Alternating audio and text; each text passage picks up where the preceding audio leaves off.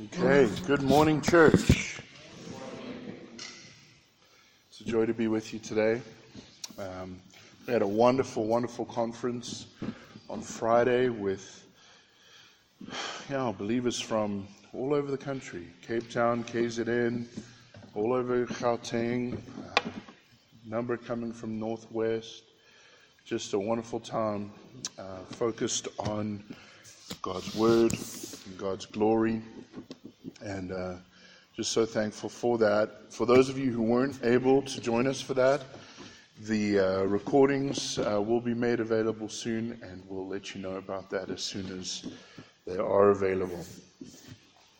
Now, last week, we looked at how God intends to grow us through the local church.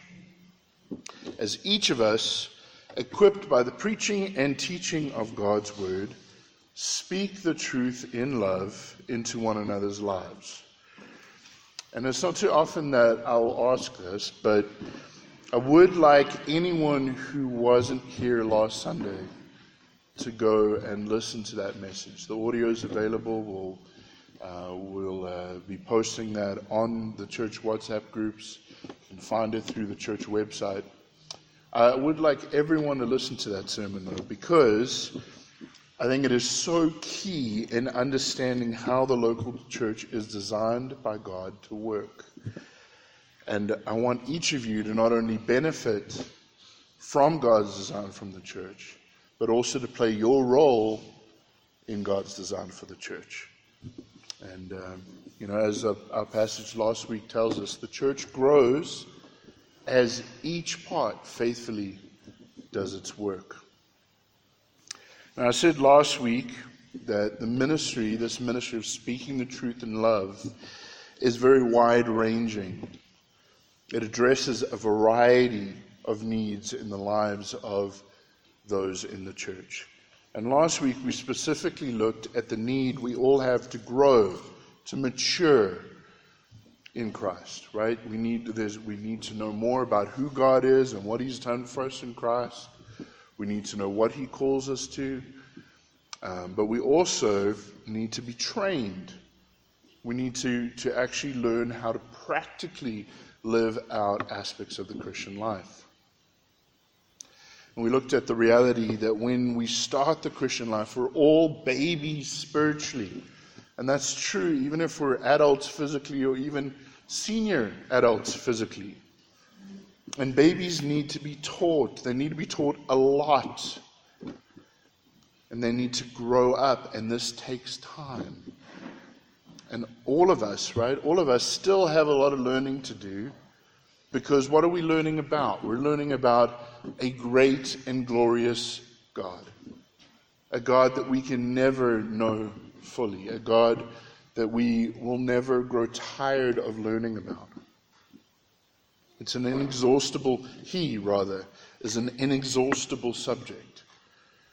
And further, right, we are looking to grow into maturity, which is described in Scripture as conformity to Jesus, Christ-likeness. And that is a lifelong journey, because we are never fully like Christ, not until He returns, right? So today, we're going to look at a different aspect of speaking the truth in love. Today, we're going to look at our need for perseverance, our need to stay on track in the Christian life and to keep going. We're going to look at our need for a community that helps us evaluate if we are on track, and that helps us keep going when we want to give up and stop, when it feels like too much, when we're tired, when we're overwhelmed, when we're not motivated. I'm sure many of you will recognize the words from this old hymn. Oh, to grace, how great a debtor daily I'm constrained to be. Let that grace, Lord, like a fetter, bind my wandering heart to Thee. Tie my heart to You, God. Prone to wander, Lord, I feel it. Prone to leave the God I love. Here's my heart, oh, take and seal it. Seal it for thy courts above. Prone to wander, tending to wander, inclined to wander away, easily wandering. Are these words true? Are our hearts prone to wander? Does the Bible suggest that this is in fact a tendency that we have?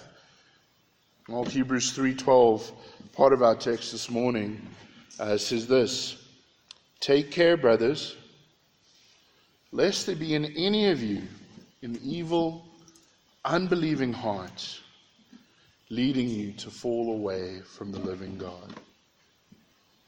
It is true. Scripture does warn us about our heart's tendency to wander away.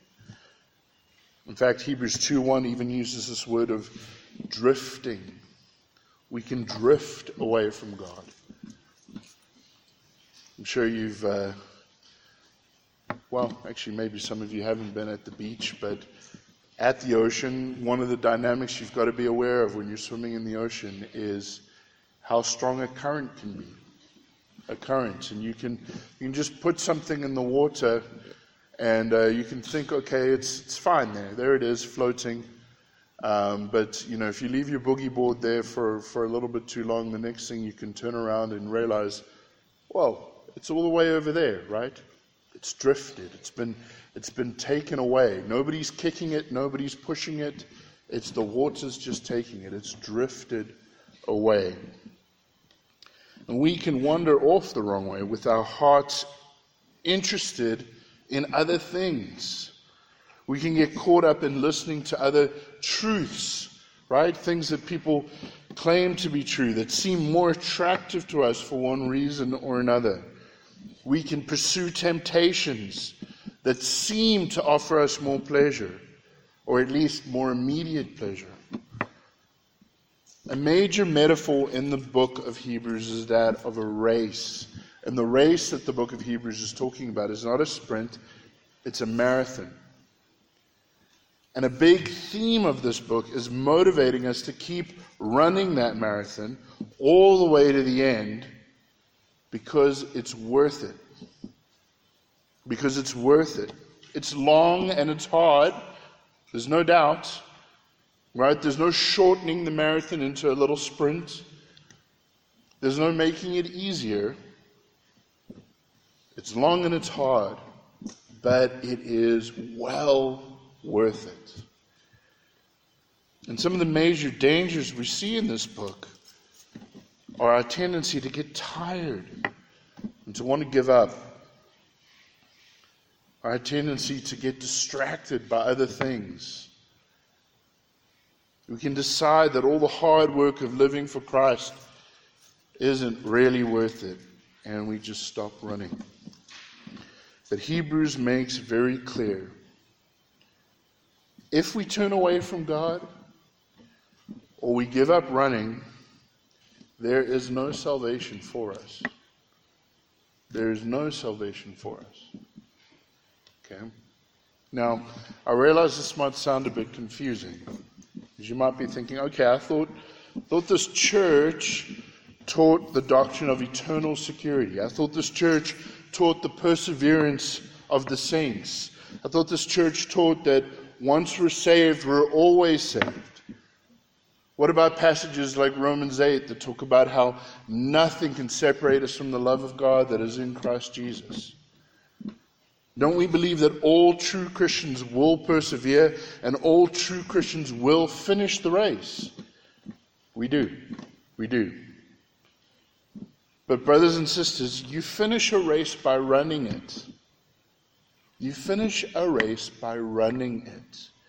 And by running it all the way to the end. You don't finish a race by leaving the track of the race. You don't finish a race by sitting down and stopping. You have to keep going all the way to the end. And what the Bible shows us is that true Christians will persevere in their faith until the end. They will keep running.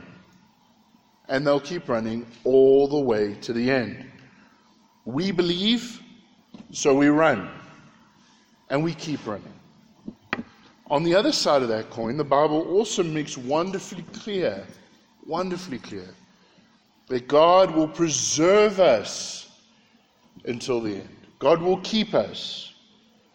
God gives us what we need in order to run this race. We don't earn this. It's not of our own energy. It's not of our own effort. It's not of our own, goodness or anything about us. It's all God. He helps us run this race, and He helps us keep running it all the way to the end. You may remember, I hope you remember, our memory verse, Philippians 2, verses 12 to 13, a previous memory verse we did. And we chose this as a memory verse because of its practicality, because of how important it is to remember these truths, right? What does it tell us? It says, work out your salvation with fear and trembling. Put full effort into your Christian life. Because, right? God is at work in you, both to will, that's to desire, to want to, and to work, to actually accomplish it, to actually live it out. And you may remember that I paraphrase this verse along these lines. Because God's at work within you, if you fight, you will win. So fight. Right? Fight. Because God is at work within you, and you're guaranteed to win. Therefore fight, right? So if we tweak this with a metaphor here of running a race, running a marathon, because God is at work within you, run. If you run, you will win. If you run, you will win, because God is at work within you. God is helping you run. But you must run. Brothers and sisters, God will give true Christians all the help we need to run this race all the way to the end. God will give you all the help you need to run the race all the way to the end. And here's what I want to really get across to you today. You've got to embrace this. You've got to remember this. A big way that God does this, a big way that God keeps you going, a big way that God sees you through all the way to the end is through you, through y'all, through the church family, through all of you together. God preserves Christians all the way to the end as we persevere in running the race together all the way to the end. God works through you to get your brothers and sisters over the finish line. He works through your brothers and sisters to get you over the finish line. You don't run this race alone. We're in this together. We're running together. We're following Jesus together.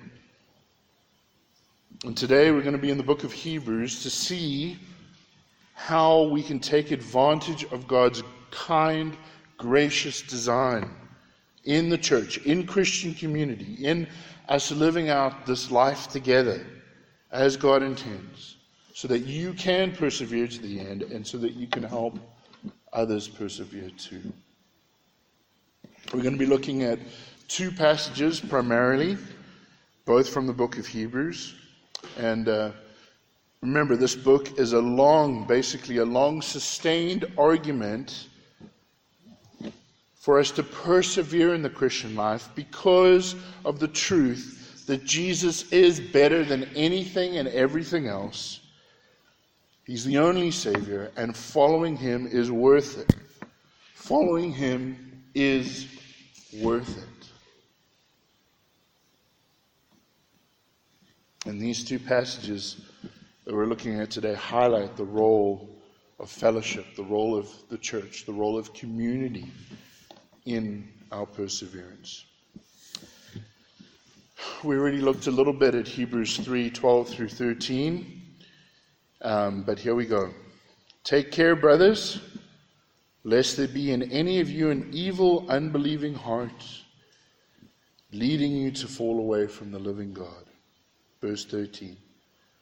But exhort one another every day, as long as it's called today, that none of you may be hardened by the deceitfulness of sin.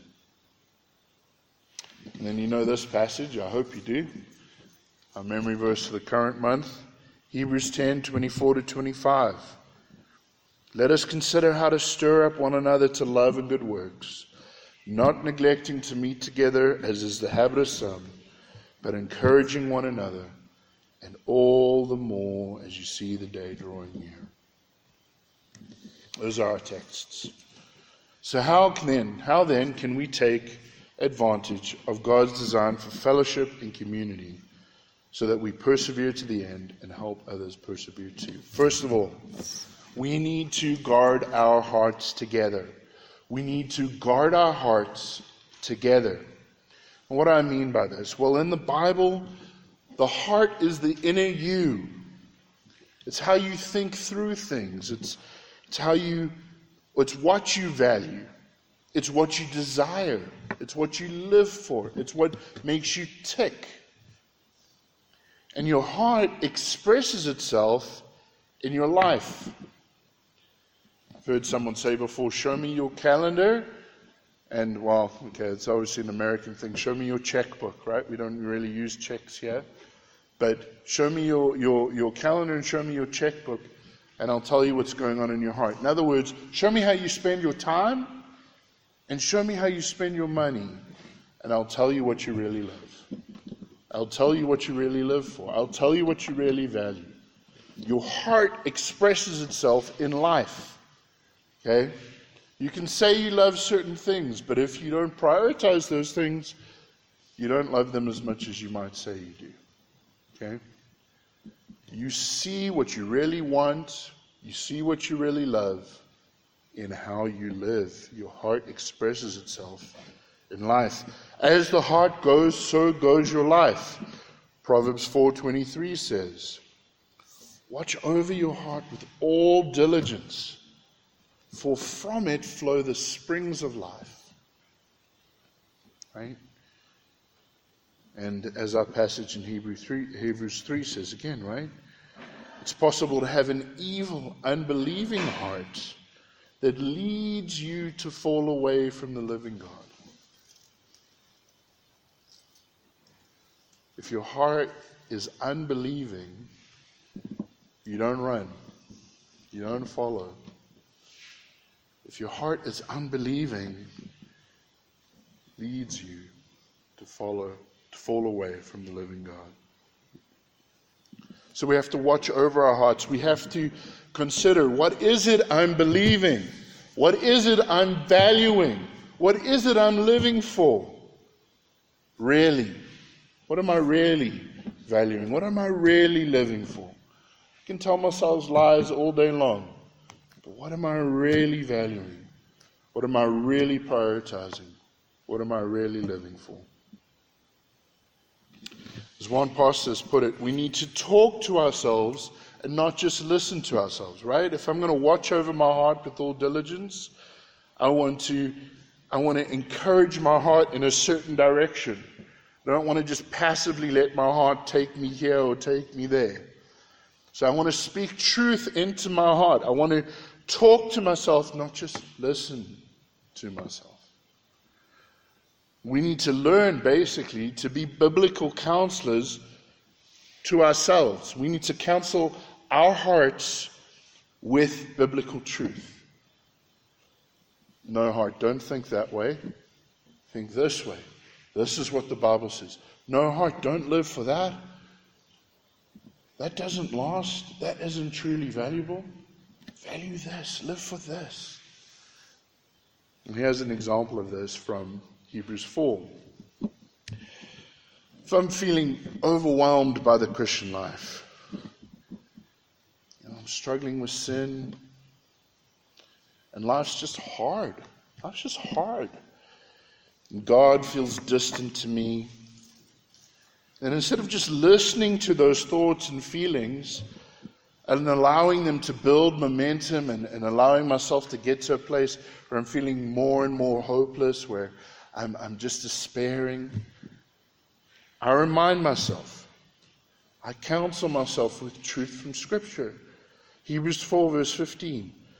We do not have a high priest who's unable to sympathize with our weaknesses, but one who in every respect has been tempted as we are, yet without sin. Let us then, right? If that's true, that Jesus is actually able to sympathize with my weakness because he lived life here on earth. He lived as a human being. He knows how hard life here on earth is.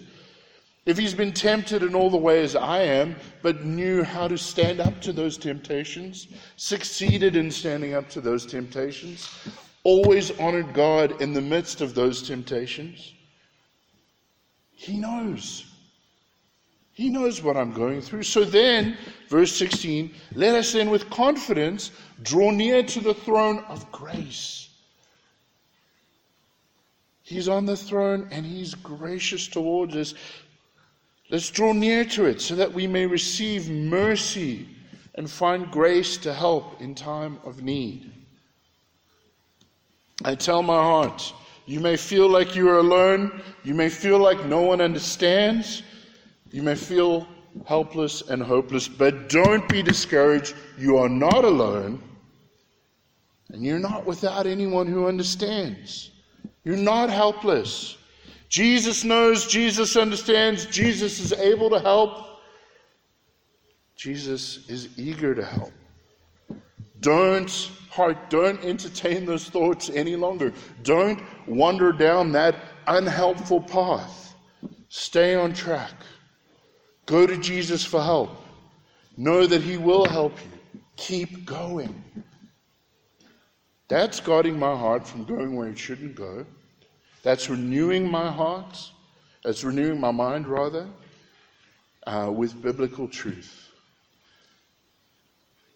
We all need to do this. We all need to grow in this skill, because this is something we need to do multiple times a day. This is Christian living.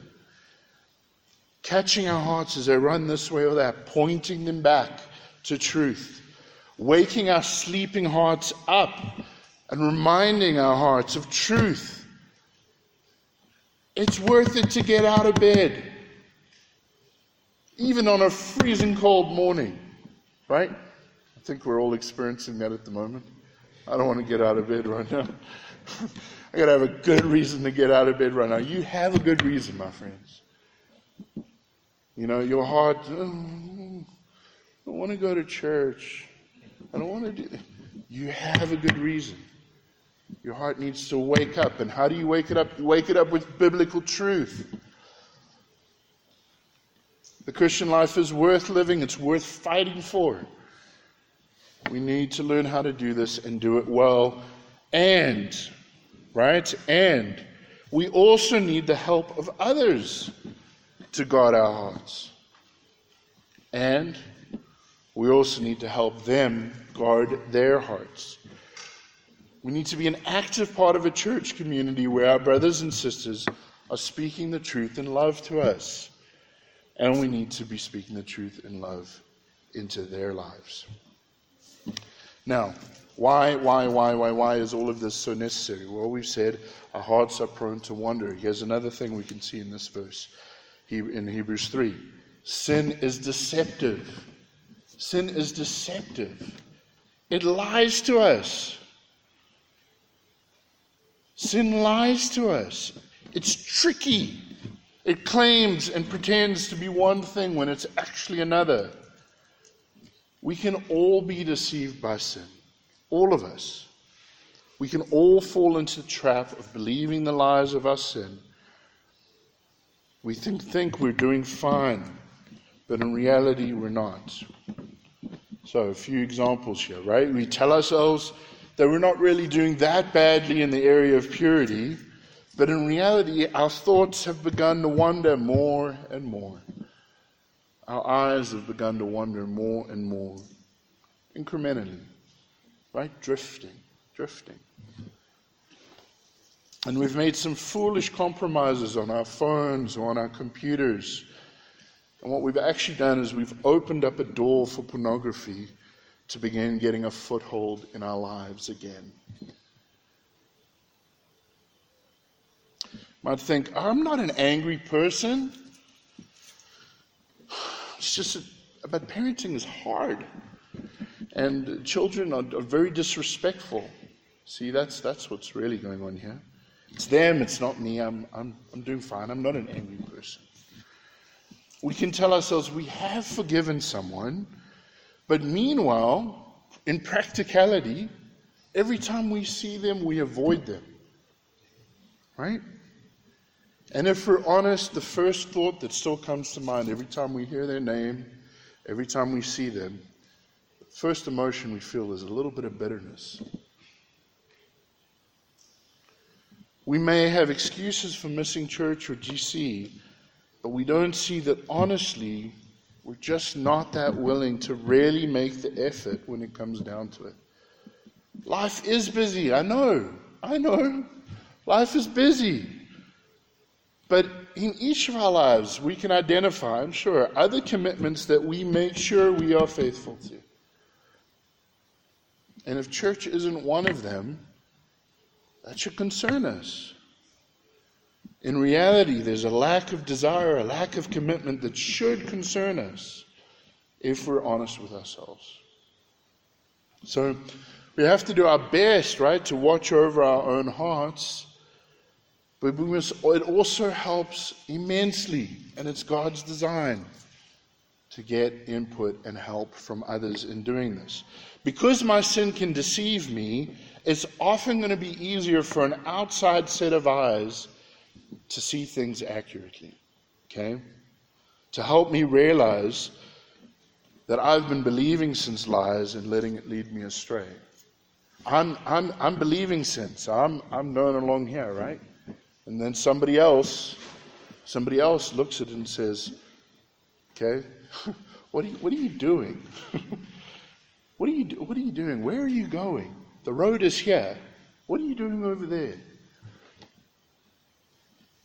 This is part of why there's so much value in confessing sin and sharing honestly about our struggles with one another. If another set of eyes can help you see more clearly, right, then what we need close friendships, and we need to spend good time with others. But we also, in addition to that, need to ask one another good questions, and we need to commit ourselves to being transparent and honest with at least a few close friends. No one can see every aspect of our lives. There's times when all of us are alone. And even when people are with us, they don't obviously see what's going through our heads and what we're feeling in our hearts. But questions, good questions, can draw that out. Okay? And as we love one another, as we seek to help one another, we want to know, how are you doing? How are you really doing? So we ask good questions. Give someone an opportunity to show us, to bring into the light what's going on in their lives, what's going on in their hearts. And then we invite them to look and to tell us honestly what they see. Now, practically, this can look like asking people to hold you accountable and asking them to pray for you in specific areas. Of course, the prayer is valuable in and of itself, right? Absolutely. And it's just a much richer, I'm sure you guys have experienced when you have had, or many of you, I hope many of you have experienced this. Some of you maybe haven't had close enough Christian friendships to have experienced this. But it's a pretty wonderful thing when you can share with people specific prayer requests, not just general, oh yeah, pray for me, But to be able to say, okay, I'm struggling in this area, please pray for this.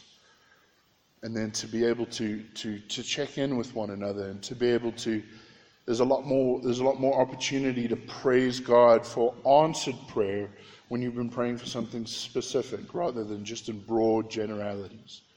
You say, okay, God did help you with that thing.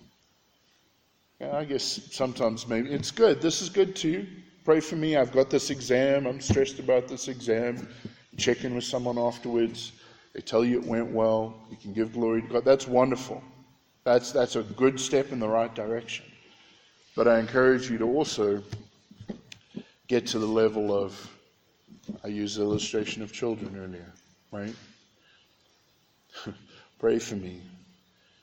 Kid number 3, driving, I just said that. I just picked that number randomly. It could be kid number 1. Yeah. Don't start thinking which of my kids in my family I'm saying. Anyone, right? Well, or just my kids. I'm finding myself tempted by my children, right? Pray for me that I'll be less irritable with them.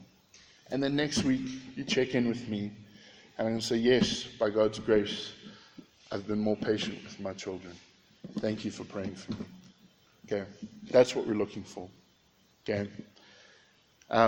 Now, when people ask me how such and such is going, though, right, I have to answer that question. So here's the other piece that's valuable. It's valuable that you're praying, but the other piece that's valuable is now I might intend to hold myself accountable to certain things, right? But again, sin is deceitful. I like to tell myself I'm doing better than I'm doing. But now when you come to me and you ask me now, how's that thing going? I have to stop and think about that. And I have to answer honestly. Okay? I have to answer honestly. Now, so, let's take, for example, you said you wanted to be pure with your girlfriend. And your friend gave you some counsel about how you could avoid temptation, and you agreed on the course of action. You agreed on the parameters. And you asked him to keep you accountable, right? But now, when you get asked this question, and you stop and you evaluate things, you realize that actually you're not sticking to what you said you were going to do. You're cutting corners here and there. And you've actually gotten yourself to the point now where, as Proverbs puts it, you're putting hot coals in your lap and thinking you're not going to get burned. You've actually gotten yourself to a very dangerous situation, but you wouldn't have seen it without your friend faithfully asking some nosy, probing questions, right? Out of love, to help you. Another area where this is helpful is it's good to get input on big decisions. Things like, do I take this job or not? Should I change churches? Should I date this girl? Should I propose to this person? Should I say yes if this person proposes to me?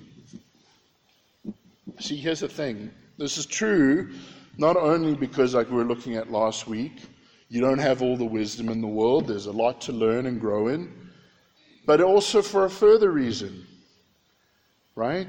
And that further reason is that sinful or idolatrous desires can blur your vision. You think you're seeing clearly, but you're not.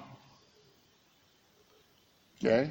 Again, just as long as we're using this idea, this example of dating relationships, obviously it's not wrong for a guy to find for a girl to find a guy handsome, or for a guy to find a girl beautiful. That's not wrong.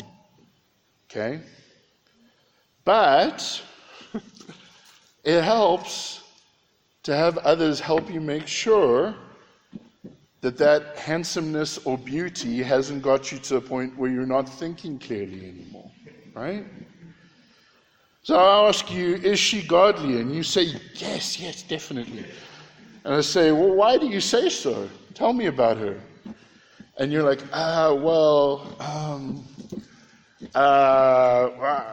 she came to church with me once, right? And I'm like, no, that's not what I'm asking, right? What I'm asking is, does she love to talk about the Lord? Does she hold God's word in high regard and desire to submit to it and obey it, even when society scoffs at it, even when it's hard? Do you see a desire in her to grow in Christ-likeness? Does she love to serve others? Does spending time with her encourage you to be someone who loves God more and loves others more and to grow in Christ-likeness? Is that true? Because if it's not true, why are you dating her? Okay? Why are you dating her? So this is what I'm talking about, right? As we just realize sin is deceptive. Okay? And we don't always see clearly. And our brothers and sisters can help us see clearly.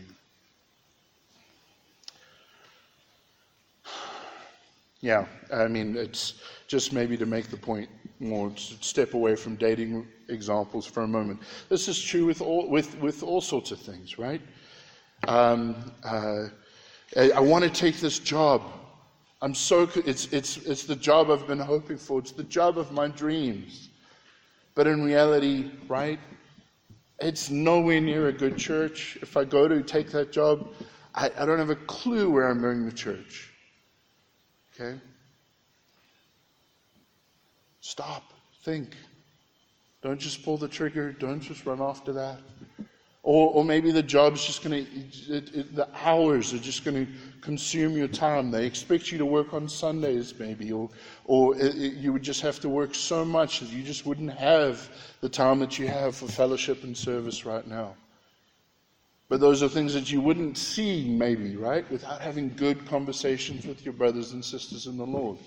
Because all you see is, wow, that's the job I wanted.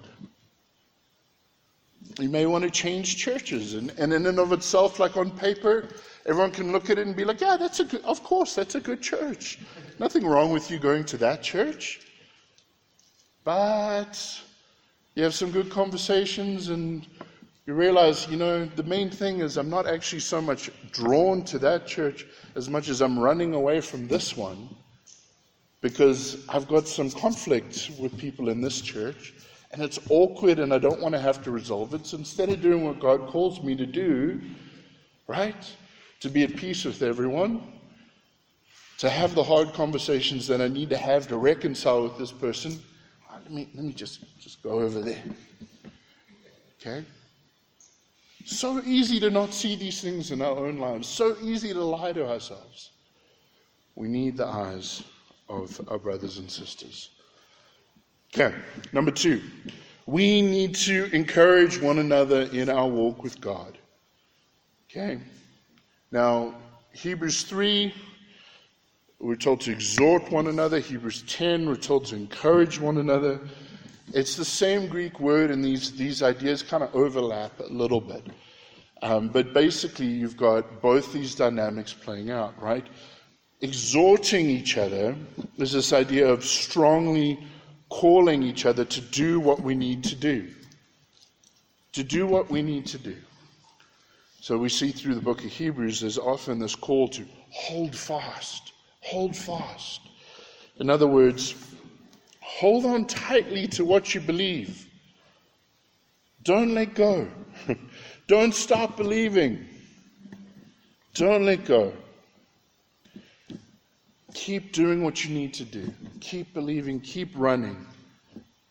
Encourage each other carries the idea of seeking to motivate someone who's discouraged, right? Trying to help them keep going, to fill them with hope and motivation. And the whole chapter of Hebrews 11 is a great example of this, as the author of the Hebrews points us to one example after another of people who faithfully lived the Christian life, despite its difficulties, who kept running the race because God called them to run the race, even though there was so much unknown in the future. Moses is a wonderful example in that chapter, right? It says that he chose to honor God over the riches of Egypt. Remember, he was born into the royal family. Well, not born into the royal family, but adopted into the royal family of Egypt. But he made clear, I'm not the son of Pharaoh. I'm one of these slave people. He made a choice like that because rather than the riches of Egypt, he saw that it was better to be identified with slave people and honor the Lord. Okay? Encourage one another. Encourage one another. Sometimes we need to be reminded, often we need to be reminded that living for God offers greater and more lasting rewards, more substantial, more what's the word here? Can't believe I'm spacing on this. Profound, there we go. Profound, right? Profound joys than the empty, short-lived, superficial, shallow promises that sin offers us. Okay? God's ways are better. It's not just that He's God and we must obey Him. He's God and His ways are better. Thirdly, we need to regularly gather with other Christians and be purposeful when we gather together. Now, we talked about this last week, but obviously it's here again in our passage very, very clearly. We need to gather as a church and we need Christ-centered relationships with each other. Sunday worship services are very important to sit under the preaching of God's Word week in and week out. My friends, all week long you're surrounded by people who don't believe what you believe. All week long you're hearing the lies of this world. All week long you're around people who are looking forward to the weekend because it's an opportunity to party and get drunk and do this and do that. That has an effect on you. It does. You're at school, you're studying, and what's motivating other people? The money I'm going to get from this job when I'm done. The way people are going to respect me and look up to me when I'm done. That's not your motivation. That's not why you're studying hard for the exam. You need to come. You need to come and hear God's Word. You're hearing lies all the time. You need to come and hear the truth regularly. We sing together. And singing is one key way we mutually encourage each other. See, when we're singing truth, right? That's a commitment here at this church. We're not just we're singing fluffy stuff. We're singing truth from God's Word. And so as we're singing, we're reminded of the truth that we're singing. And here's a wonderful thing too. I see you singing it. And I know you believe it too. And I see you singing it from the bottom of your heart. I see the joy that it's bringing you. And I'm reminded, this is not just a small thing, hey? This is amazing truth. This is profound truth. This is beautiful truth. This is truth to get me out of bed in the morning. This is truth to keep me going even when life is hard. This is truth to bring me joy even in the midst of grief and sorrow and hardship. We're reminded that we're not in this alone. We're not the only ones who believe these truths. We're family in this together, following Jesus together. It's big. And as we live life together in the church, we observe God's work in other people's lives. We realize over time, and this is another beautiful thing with fellowship, right? Sometimes somebody's discouraged because they feel like they're not making any progress. But if they talk to their brothers and sisters in the Lord, they say to them, "Are you kidding me? Do you know how much you used to struggle with this thing 2 years ago? You've forgotten. You don't realize how much progress you've made. You've made big progress, and that progress has encouraged me. That progress has reminded me that God changes lives and that I can change too." And we're encouraged not just by the change we see in people's lives, but by the effort they put in, by their faithfulness, by their consistency, by their commitment, which, of course, again, is all by God's grace. But that, again, instructs us, it inspires us. Now, fellowship, okay, fellowship is an important concept. This is really kind of the whole umbrella of this idea of speaking the truth in love to one another. And here's what I mean by this, though, okay? Fellowship, I think I might be jumping ahead here a little bit, but okay. Fellowship is sharing our walk with God with one another, okay? So this term can be used for like being involved in a business together, okay? So when we're talking about fellowship, we're not just talking about the fact you're a Christian, I'm a Christian. We're talking about the fact that we're actually sharing in this commitment together, in this shared experience of being a child of God and walking with Him and living for Him. So when you're actually living fellowship out, it's not like, okay, so two Christians getting together and watching a soccer game. It's not like, it's not fellowship just because two Christians are together. Okay? That same opportunity to get together and watch a soccer game, to get together for a bride, to get together to go cycling or to go running, or ladies, you might get together and bake together or something like that. That same experience of being together becomes fellowship when you take that time together and you talk about your walk with the Lord. Okay? You talk about Scripture. You pray together. You pray for each other. There's a Christ-centeredness to the time. Okay? And now, I'm not arguing, I'm not saying that two Christians can't watch a soccer game together, etc. We're family, and God's given us lots of good gifts in this life, and we should enjoy those good gifts together, and we should live life together as the family God's made us to be. Okay? Absolutely. But let's not forget, right? We have a shared mission. We have a shared mission. We're soldiers in a war. Okay? And we can't just, while we're in the trenches, sure, we can enjoy a game of cards here, right? But we are mindful all the time. Bullets are still flying above our head. There's enemies out there, there's danger, and there's ground for us to take together as soldiers, fighting in this war together. Let's not just play cards forever and ever, right?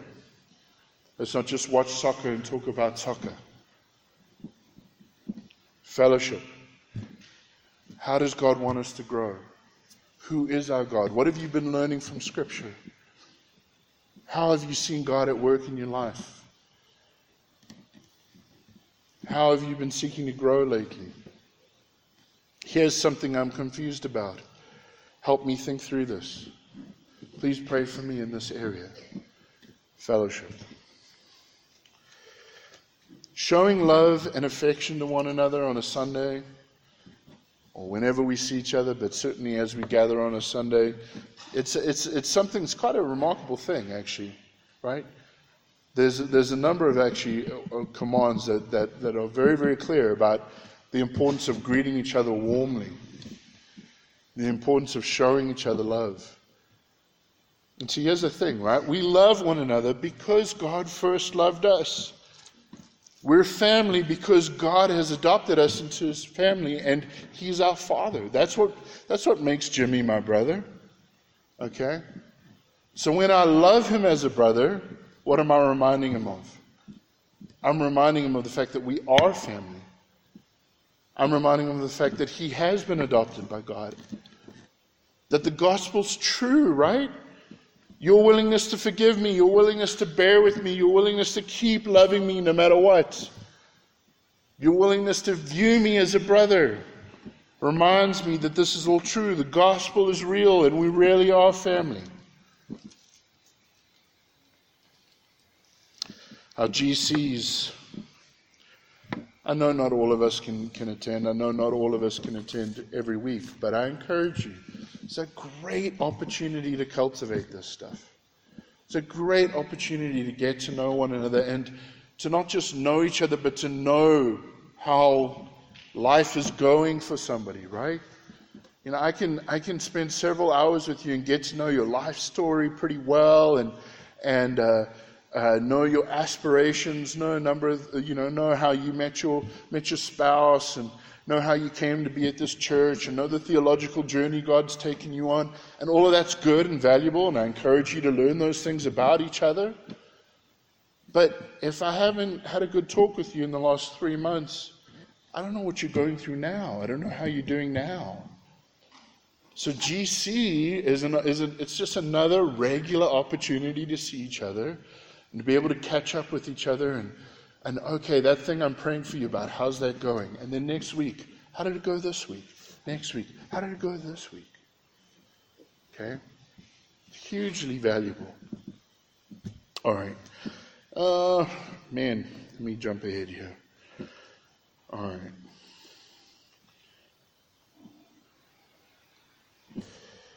All right.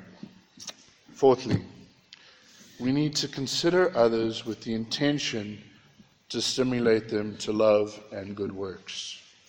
Okay? We need to consider others with the intention to encourage them, motivate them to live a life of love and good works. The verse reads, "Consider how we may stir one another towards love and good deeds." More literally, though, it could be translated, "Consider one another so that you can stir one another up to love and good deeds." What's the difference? What am I getting at here? I'm getting at something that's a lot more personal, a lot more customized. We're not just talking about a one-size-fits-all thing here. We're talking about caring about the individual, loving the individual, thinking about their life circumstances. We need to get to know people well enough that we can love them according to who they are and to what they're going through. What would be most helpful to them, what opportunities they have in their life, etc.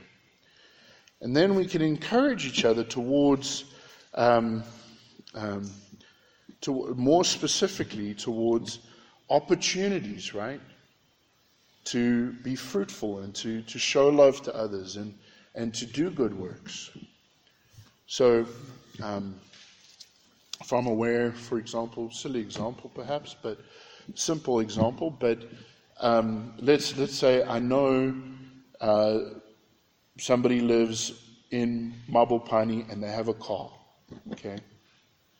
I know that much about them. All right, well now, when I meet a visitor who comes, and I know they've come all the way from Mabopani and they had to take multiple taxis to get here, I'm able to think, I got an opportunity here to stir this person up towards love and good works. Specifically, okay, I can say to them, so-and-so, please meet so-and-so.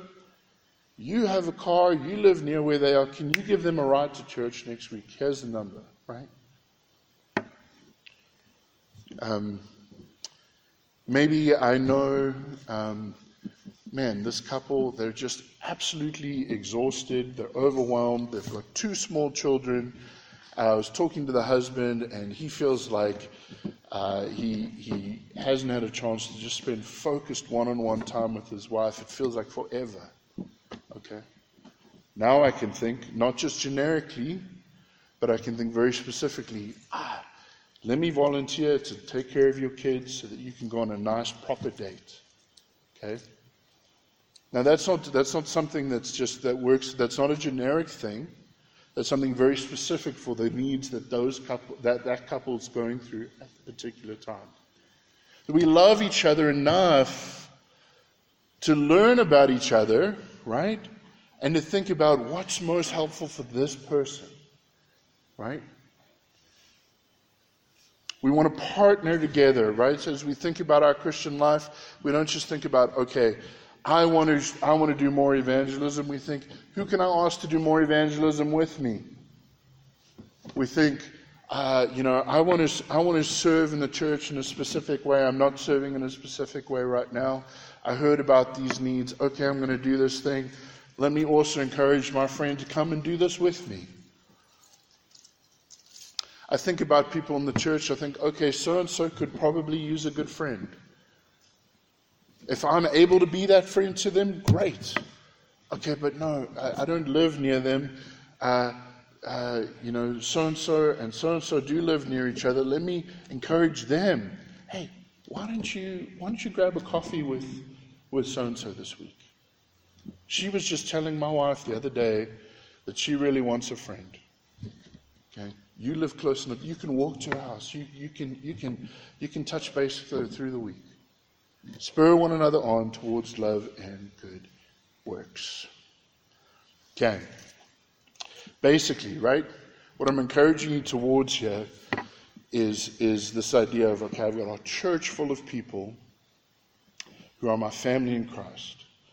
And I'm living for the Lord, and I'm running this race, and now I want to think about, I want to daydream. I want to brainstorm. What can I do to help them live the Christian life? Right? To help them keep running, to help them be a greater blessing, to bring more honor and glory to God, to help them grow, to help them serve, etc., etc. And then you think about this stuff, and you don't just stop with thinking about it, right? You come up with the ideas, and then you go. You go. Okay? Talking to them, giving them ideas, connecting people, serving them, taking care of various needs as you can, speaking truth into their lives in love, encouraging, exhorting. Firstly, we need to be urgent and diligent about this, right? We're told to do this every day. And while it is still called today, don't just wait till tomorrow. Don't just wait till tomorrow. Do it today. Do it as soon as you have opportunity. Do it. Obviously life is busy again, and there's only so much we can all do. But let's be as urgent about this as we can. Let's take these opportunities as we can. And why? Why? This is scary, right? But because sin hardens. Sin hardens.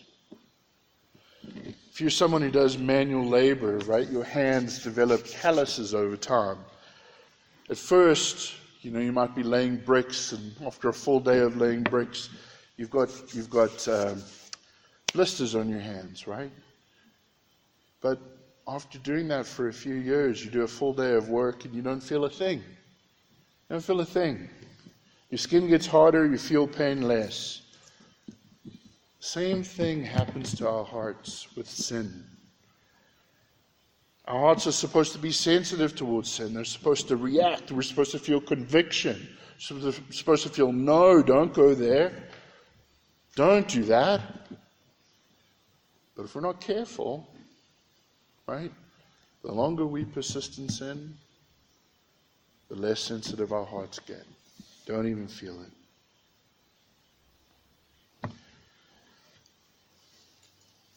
And then, why else? Because the day is drawing near. The day is drawing near. Our friends, often we'll see this in Scripture, right? The return of Jesus is something that Christians look forward to. It's something we long for. Come, Lord Jesus, come. Right? But we can only really pray that, we can only really long for that if we are currently turning away from sin and living for Him. The guy who's sitting at his computer looking at pornography, right? The person who's at his job currently knowingly ciphering off some money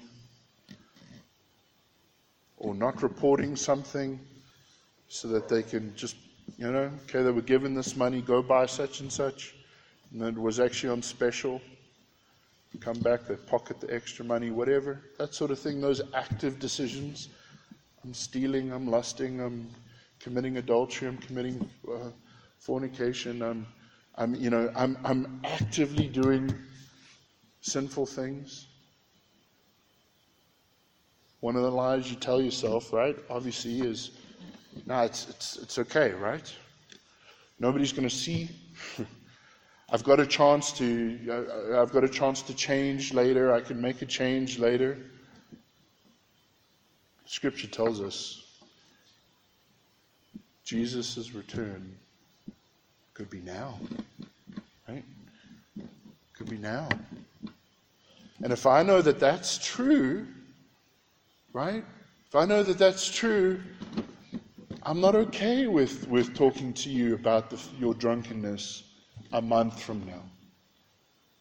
I'm not okay with talking to you about how you've got caught up in this sin or that sin 2 months from now. I need to talk to you now. The day is drawing near. The day is drawing near. Jesus is coming. Am I ready? And are the people I love ready? Right? Okay. Now again, very important. We're not talking here about salvation by works. We're not talking about people living a good enough life to earn their salvation. Let me be very clear on this, right? How are we saved? I'm saved because Jesus and Jesus alone lived a life that pleases God in absolutely every way. Okay? And when he died on the cross, he paid the price for my sins. He paid the penalty that I deserve. Okay? I had earned the wrath of God against me. And Jesus took the wrath of God for me. Okay? And his perfect life earned God's reward. Pleased God perfectly. And Jesus gives that to me when I put my full, complete faith and trust in him. Right? But when I believe that, I live for Jesus. Unbelief, an unbelieving heart, chooses sin and persists in sin. Okay? The longer you persist in sin, the more reason you have to ask yourself, do I really believe? Do I really love Jesus? Am I truly a Christian? Or do I just know some things about Christianity? Does my heart belong to Jesus? Okay? If your heart does belong to Jesus, you're going to choose to say no to sin. You're going to keep sinning, I promise you. You will. Right? You're going to mess up. You're going to sin. That will happen, sadly, unfortunately, right? But you're not going to allow yourself to persist in sin for very long. When you see it, you're going to turn from it in sorrow, asking God for forgiveness, receiving forgiveness, praise God. Okay? And then asking God for help to turn away from sin and to live faithfully for him. And praise God, he gives you that help. Okay? That's what we're talking about here. And we're talking about the fact that sometimes you're not the one, right? Sometimes you're not the one to catch yourself. Sometimes you're not the one to see where your heart is really going. And we need each other to say, oh, hang on. Right now you're not really living like you believe. Right now you're not really living like Jesus is your Lord and King. Right now you're not really living like someone who knows that Jesus is better than sin. Right now you're not really living like someone who has been forgiven and has more to live for. Okay? And then we encourage each other. Yes, it's hard. Yes, that lie is a pretty convincing lie. But here's what's true. Okay? And here's why living for Jesus is worth it.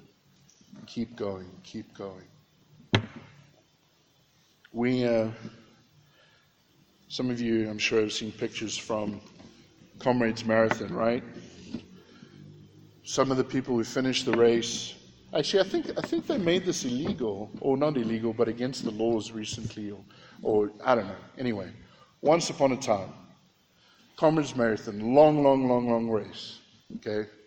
And a lot of the people finishing that race, it used to be this iconic thing. I think it still is, but I haven't seen footage of it in a long time. But anyway, the idea is you get to the end and your legs are like jelly underneath you, right? I mean, literally, people are like trying to finish this race, and they're like, look totally drunk. They're meandering around the course and falling over, right? And then oftentimes, right, one of the beautiful ideas of the race is then people come, they pick you up, put their arm over your shoulder, and let's keep going. And they get you across the line.